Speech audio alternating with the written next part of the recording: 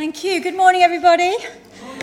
Lovely to see you. We have a plaque in our house that says, that we put out at Christmas time, it says, it's the most wonderful time of the year. It's full of bling, it's full of sparkle. Do you agree?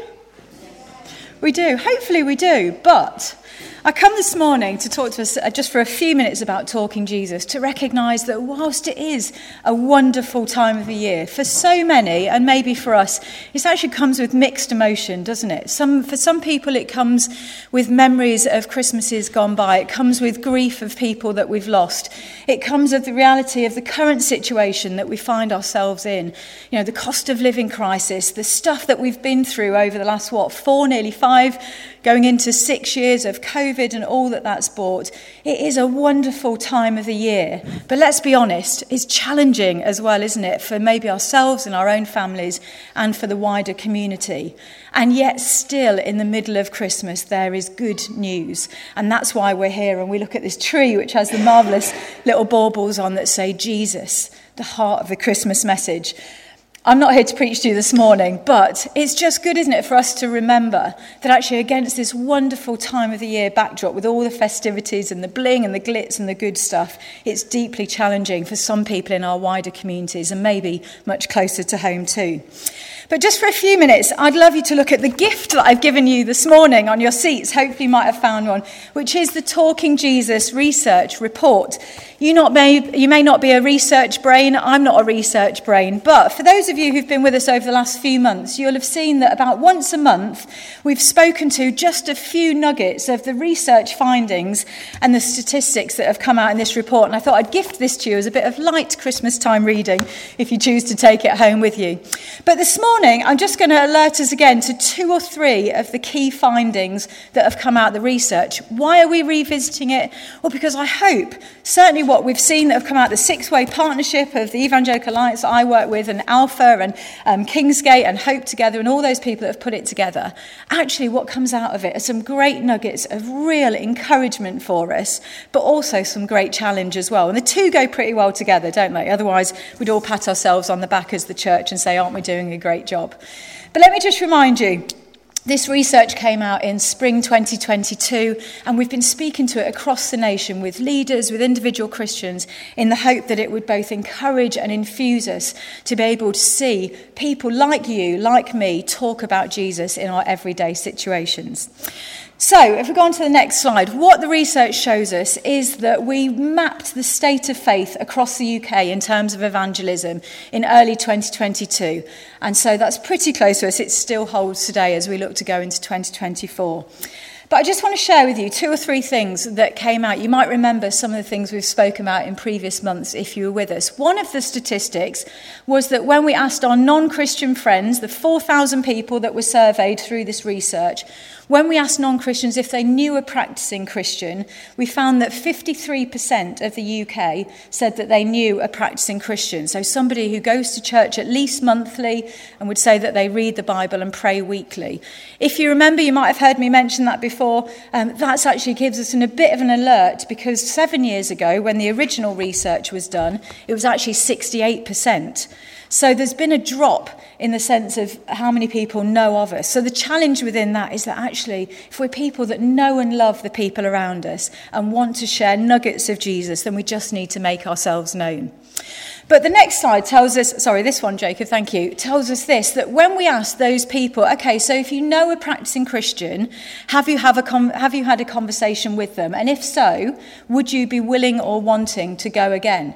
Now, this slide is one of my favourites in the whole research because what this research headline tells us is this: 1 in 3 of yours or my non-Christian friends or family members said that where they'd had a conversation with a Christian that they know, that could have been you, could be somebody else, 1 in 3 people said that they'd like to go again, to go a bit deeper and find out more.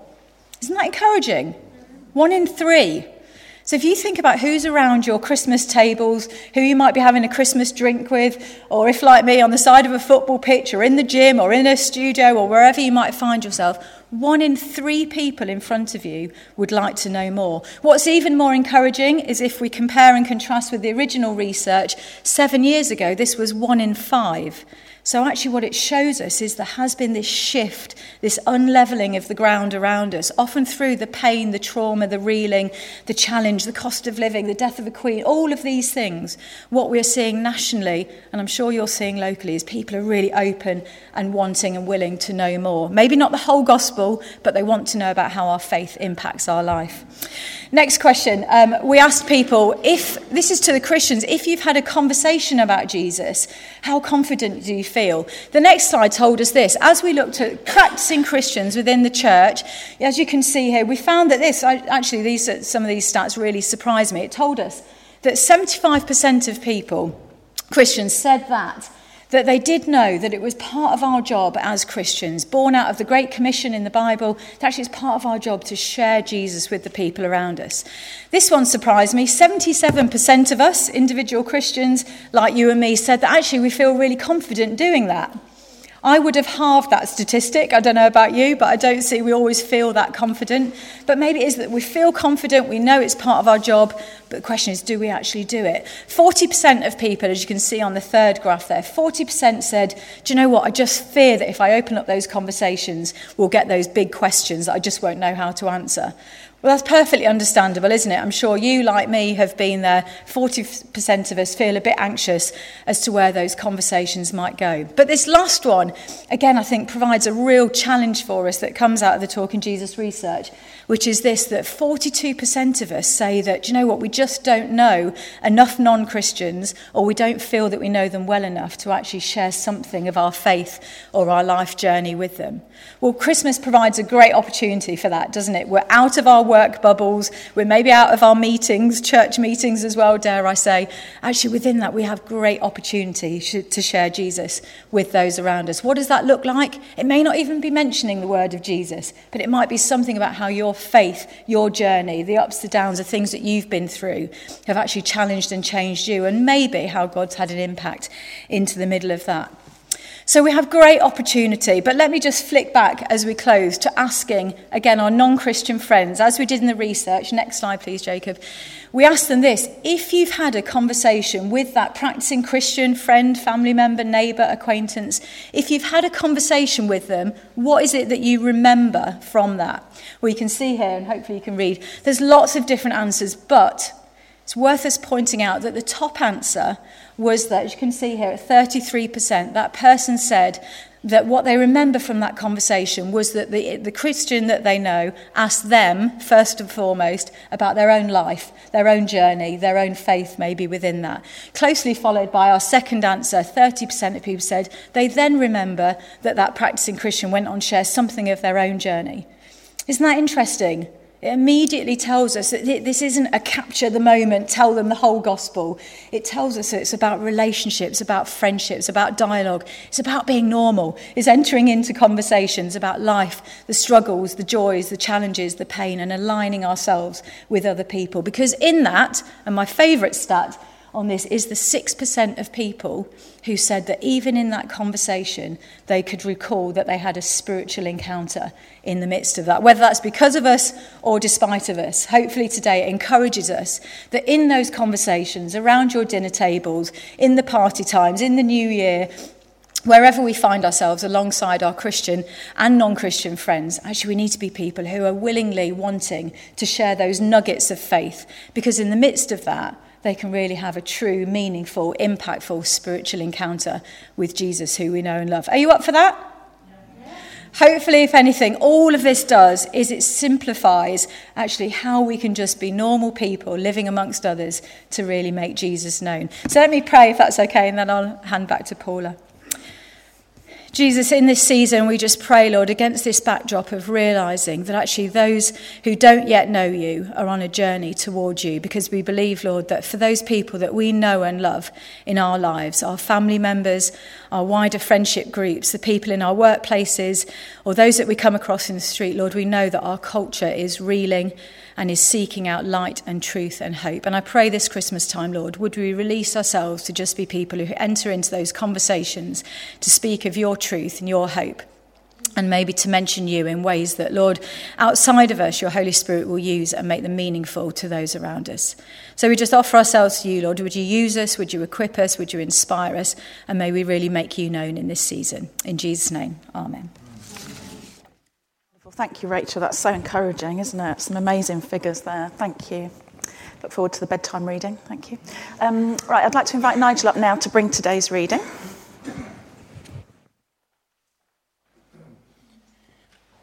Thanks, Paula. The reading today tells us what happened 2,000 years ago and simply what it means to us today. It comes from John 1, verse 1 to 14, from the NIV version. The Word became flesh.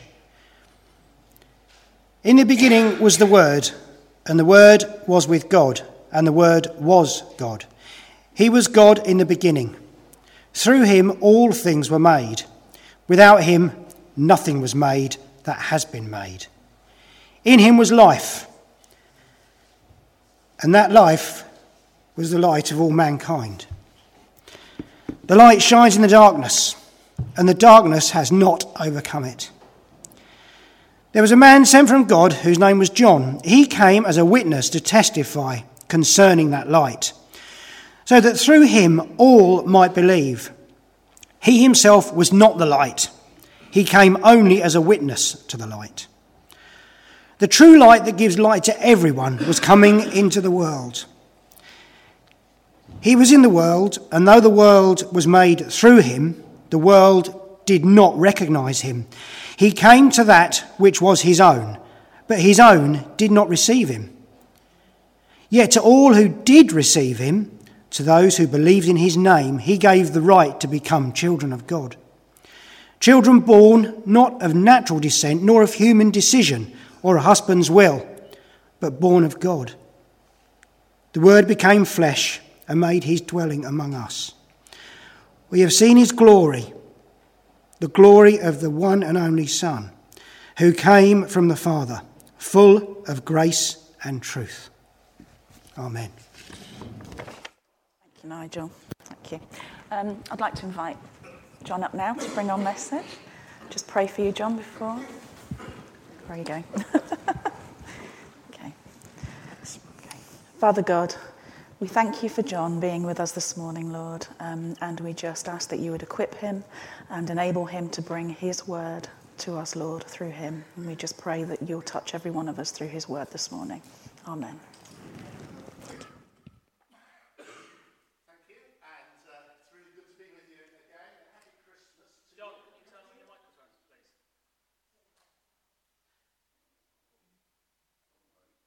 Oh, well done. Thank you. All right. I'll say that all again. Good morning to you. Happy Christmas if I don't get a chance to say it later. Thank you, Nigel, for that little introduction at the beginning of the reading, because you're absolutely spot on. You remember that some people were talking to the disciples, and then the disciples were asked the question by Jesus, "Who do people say I am?" And that reading helps us to understand quite a lot about who Jesus is. And there's lots of ways we might describe who we are. We might say we're a husband or a father or a mother or a daughter. We might say that we work in IT or in nursing. There's lots of ways we might do that. Some of the ways we do that is to say about where we come from, who we are from where we come from, and that might be very distinctive for us. Just recently, last few weeks, Karen and I have been doing our family trees, and we've been doing it because we did a DNA test, and that told us something about our backgrounds, and that prompted us, because the apps are very cleverly written by the IT people to make you pay lots of money, it's prompted us to want to do our family tree. Now, I grew up not even knowing my grandparents' names. So this was a major revelation for me. It was like a real surprise. The only thing I knew that was that my parents, on my father's side, and his family and family came from Doncaster in Yorkshire, and the others came from Bristol. Okay, so that was where we were at. And slowly, over the last few weeks, I've been putting together my family tree so that I could say, who do people say I am? Well, I am part from Yorkshire and part from the West Country. And we've produced a little family tree. Karen's done a lot more than I have, but that's it. It looks a little bit like this. And I put a big arrow pointing at me.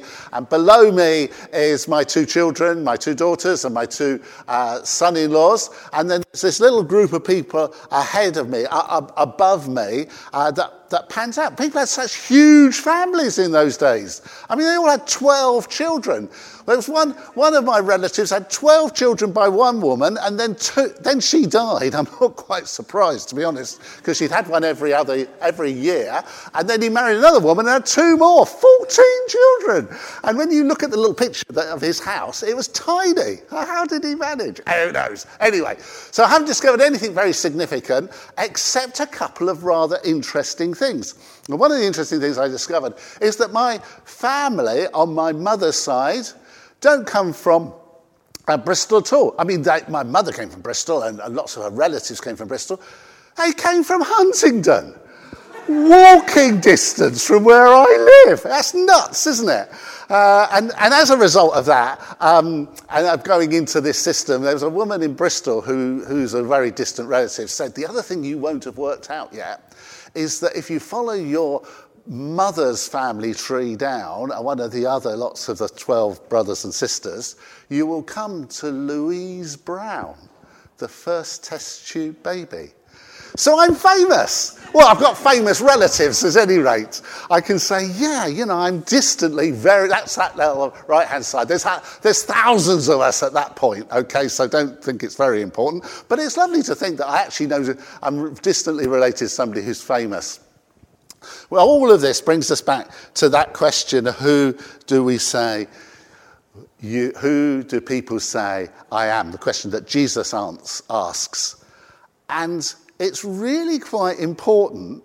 In fact, it's very important that we can understand who Jesus is. We understand his words very often. We understand that he came at Christmas. We understand that he was crucified and rose again and returned to heaven and sent his Holy Spirit, all those things. But who is Jesus? So I thought we'd look at that, because that passage I was asked to speak on, certainly in John 1:14, absolutely spells it out. So that's really what I'm going to be thinking about for the next while. Where we don't understand these things, where we err on who Jesus is, sadly, we get ourselves into a real muddle, and that people have done that for 2,000 years. So this is really quite important. And really what we want to say in those words from 1 John 14, this is my sort of paraphrase of that verse. Jesus, the eternal word, is God in human flesh, glorious as the only Son from the Father, full of grace and truth. And one of the things that Christians have always believed is that actually Jesus has 2 natures. He has 2 natures because he is both fully God and fully human. And because he has 2 natures, let's go back to that. He has 2 natures. One comes from God and one comes from his humanity. And so you could draw a little family tree if you wanted to. You could say there's God and there's his humanity, and that makes Jesus. But what does that actually mean? What does it look like to say those things? What does it look like when John writes about Jesus, who is both God, the Word, and also he came and dwelt amongst us? And Christians have always believed that Jesus has 2 natures. One nature is God and one nature is human. And trying to work that out is a real challenge. But this is an amazing miracle. If you take away a concept this morning, take away the idea of the most miraculous thing that has ever happened. Some Bible teachers would put it this way. They would say that it is more miraculous that Jesus comes as God and human, as man, than the creation. That in itself is a really kind of profound thought. Because when you think about it, God creates, the all-powerful God comes as a human being. So the fact that God can become a human being is itself an amazing miracle. And actually, everything else flows from that God has come as a human being. One writer puts it this way: the fact that the infinite, eternal Son of God could become a man and join himself to human nature forever, so that the infinite God became one person with finite man, will remain for eternity the most profound miracle and most profound mystery.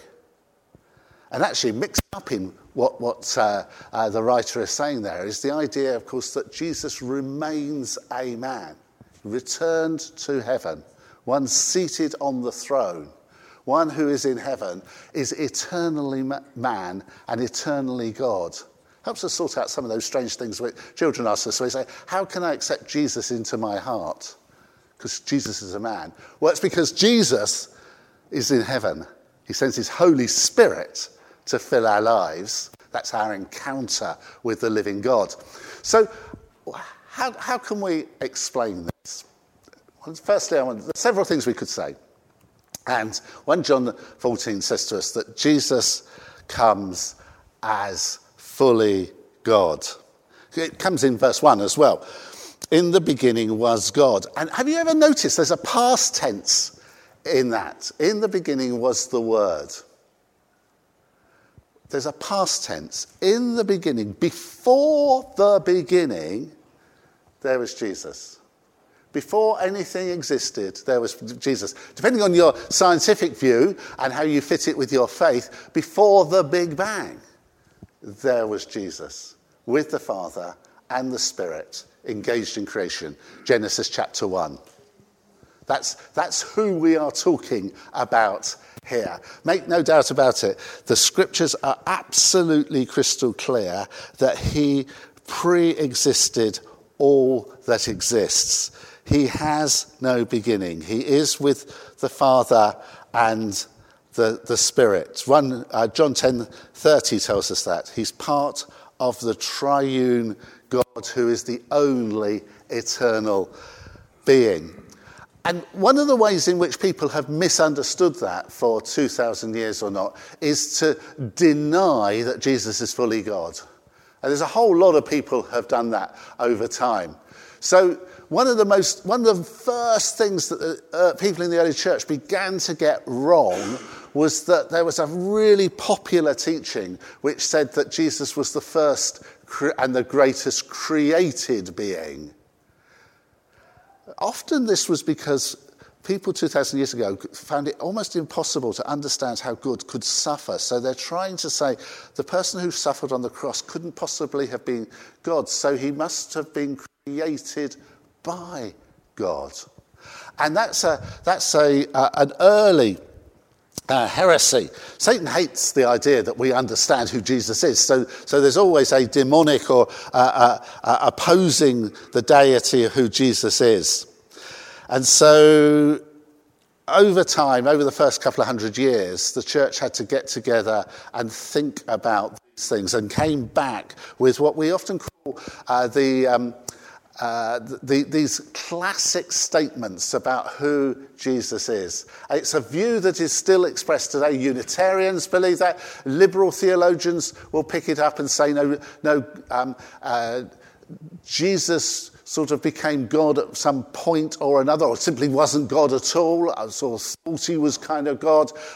Some people would say he became God at his baptism. You remember when he was filled with the Spirit? All those kind of things. Jehovah's Witnesses do this. They would say that in the beginning was a word because they misunderstand how you translate some of the Greek.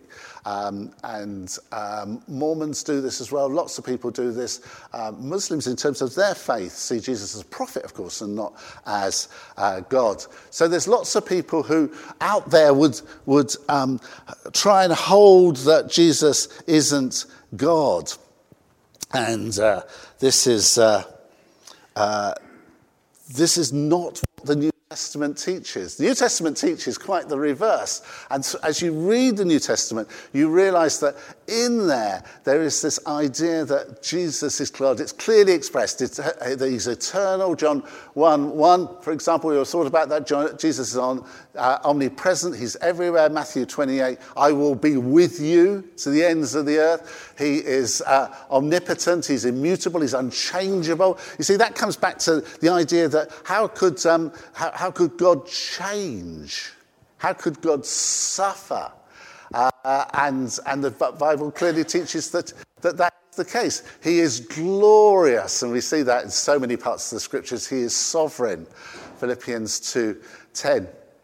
In him all the fullness of the deity dwells in bodily form. Colossians 2:9. The Bible consistently teaches that Jesus is God.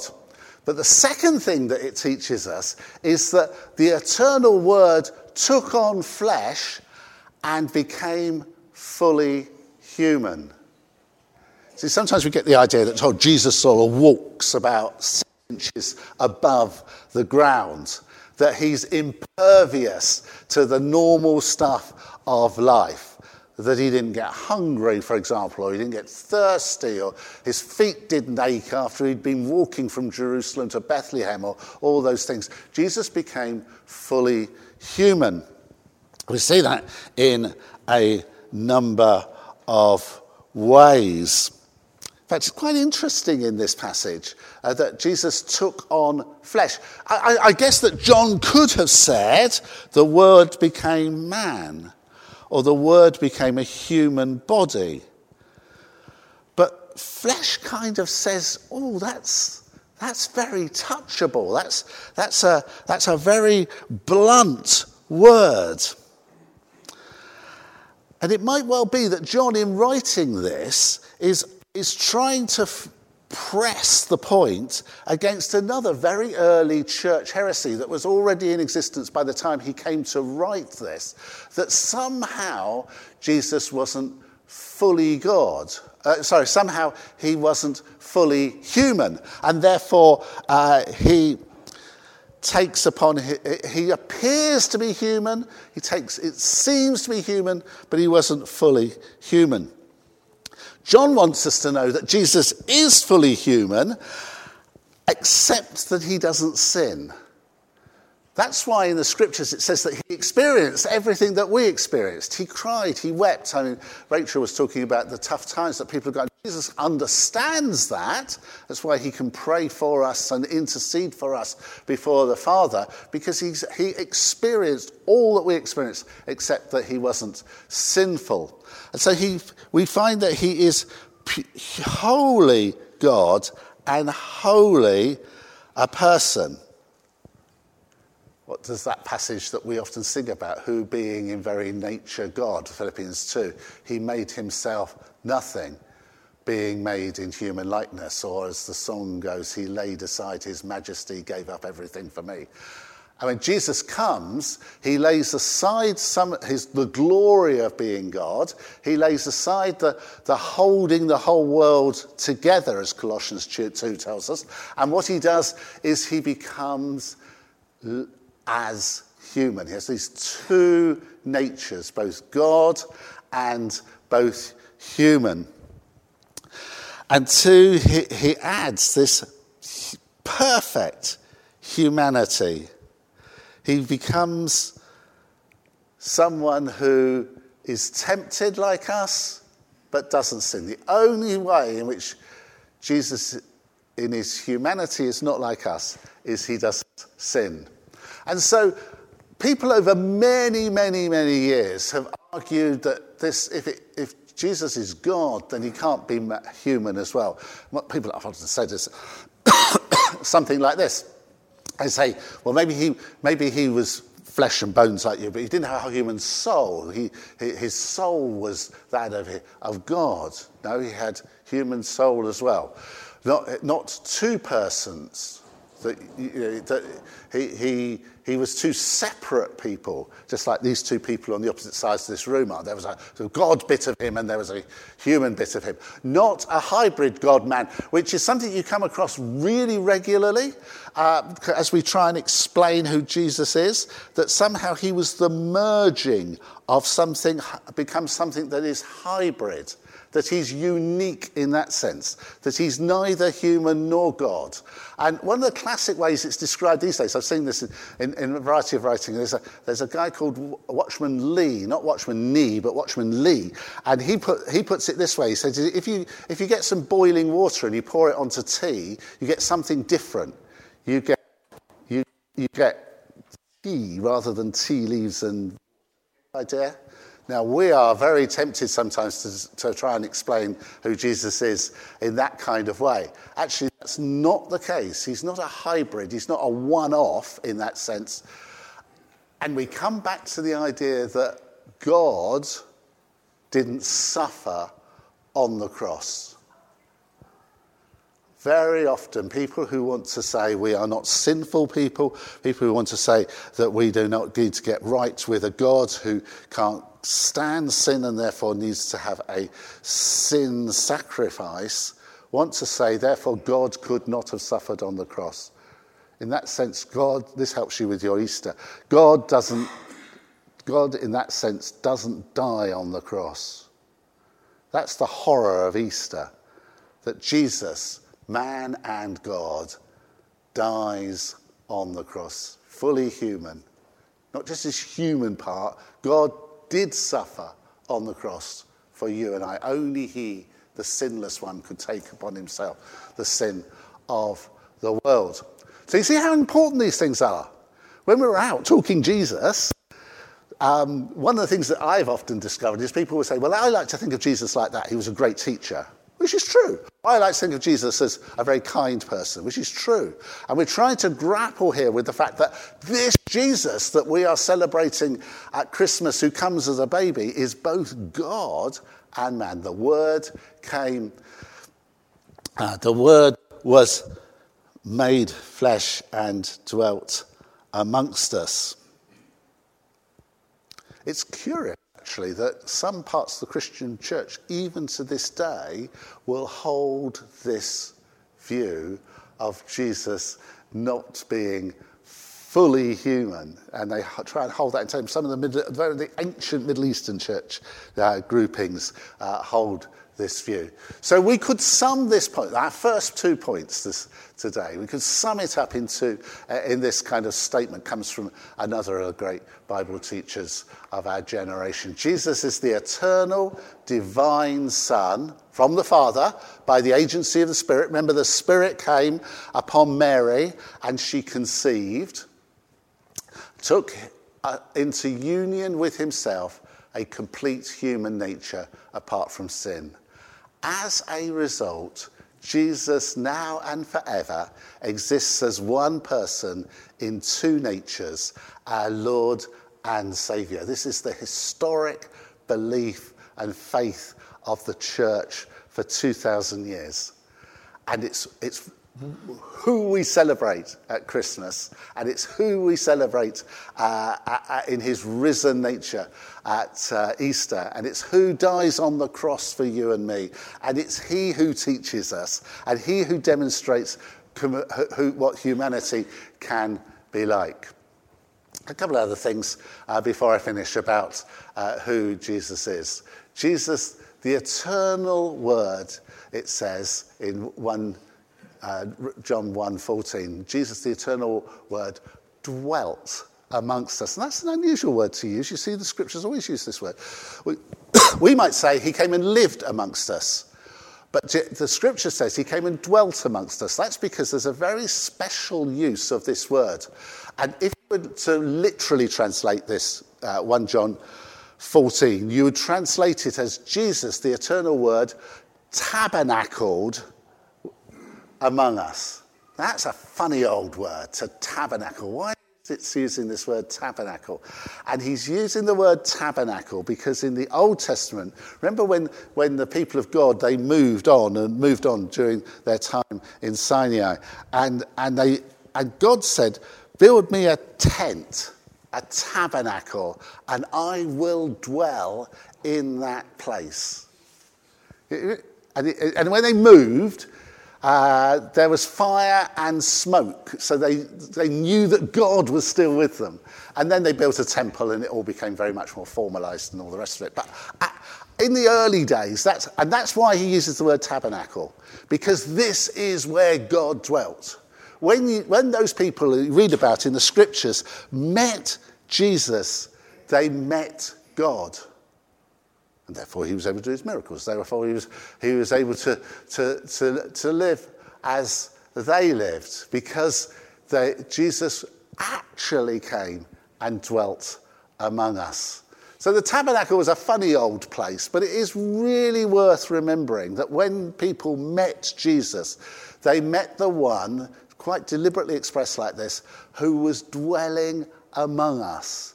It wasn't that you kind of could go up to Jesus and touch him and somehow your hand went through him like he was some kind of ghost figure. What they experienced was the presence of God with them in Jesus, just like the people of old had experienced the presence of God when they met at the temple and at the tabernacle. Sometimes they got glimpses of this, didn't they, at the Transfiguration? And maybe that's what John is also referring to, that there was a moment when him and Peter and James were given a glimpse of who Jesus was. And they certainly saw it in the miraculous that happened as well. But he deliberately chooses this word tabernacle to remind him that Jesus came and dwelt amongst us.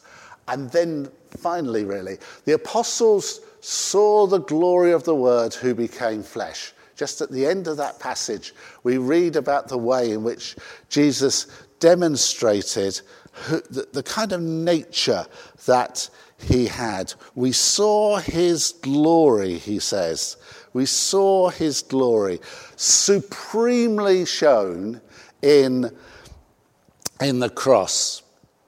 When Judas went out from the upper room to betray the Saviour, Jesus said, now the Son of Man is glorified, and God is glorified in him. And so at the end of this passage, we read that John says that he's the only Son from the Father. Jesus has no equal. I love the idea that Jesus is very unique in this sense. There's not going to be another son who comes in the same way. God doesn't have a lineup of people that he might have chosen. He is the unique Son of God who has come and is co-existent with the Father. But do you notice what he also said? It said this word was full of grace and truth. Full of grace and truth. His grace offers to you and me love and compassion in our fallen nature. His grace is always there to pick us up, set us off afresh. His nature is always to be with the poor and the hungry and the crowd. And his nature is always to choose those who are damaged and hurting. Which brings us back to what Rachel... I love following Rachel when I come and speak here, because she's already cleared the way. He's there doing the things that you're describing, that Nigel was talking about, somebody else was talking about over here, that you've been out amongst those who are in need. And that's where you'd find Jesus. You'd find this grace, this compassion that he has. Of course, the grace of God works that we don't actually ever earn it either. It always comes from God. It always comes from the love of God into our lives. It always comes because we don't earn Jesus. He earned us on the cross. but also grace and truth. It reminds us of the fact that there is a transaction which will take place, not at Christmas, but at Easter, when the truth that we are sinful, damaged people who damage ourselves and damage other people, and then we inherit that damage through our family tree that goes back to Adam. And therefore we need to know the truth of our salvation rests on Jesus and Jesus alone. So the apostles saw the glory of the Word had become flesh. Jesus was full of grace. And since he's full of grace, you can come to him and know that he will welcome you. It's full of truth because what he taught and what he did actually makes a difference. So I thought I'd do my own little wrapping up here today. Did the Word become flesh? Did the Word become flesh for you and me? If he becomes flesh, he's the one who is touched with he is the one who can touch our infirmities, our damage, because he suffered, because he was tempted. He is the Almighty One because he can sympathize and empathize with you. That's who God is. Only works if God became flesh and dwelt amongst us. Is this the Jesus that you recognize? Is this the one that you have prayed to and worshipped today? Did the Word become flesh? Then he can provide us with the pattern for life. Having dwelt amongst us, we can now see the standard of holiness that we can aspire to as the Spirit empowers us. We see in Jesus how humanity can live. Somebody would say to you, what does God look like? He looks like Jesus. And he walked like Jesus. He talked like Jesus. He shared his life like Jesus. And that helps us to know the kind of people we are encouraged to do. We walk as he walked. Did the Word become flesh? Then let's remind ourselves that our true humanity is not defined by sin, but being made in the image of God. And the image of God looks like Jesus. And so there's real dignity in that. And for those of us that are Christians, there's real dignity in that because we have been transformed by God. We know where our future lies, in the presence of the one who still looks and walks and talks like the one who came and was born on that first Christmas, died on a cross and rose again and waits to welcome us as King of Kings and Lord of Lords. And it all is because Jesus came. Human and God, two natures. Or as Charles Wesley puts it in a carol that we will sing regularly for these next few week and a bit. Veiled in flesh, the Godhead see. Hail the incarnate deity. Let's pray together.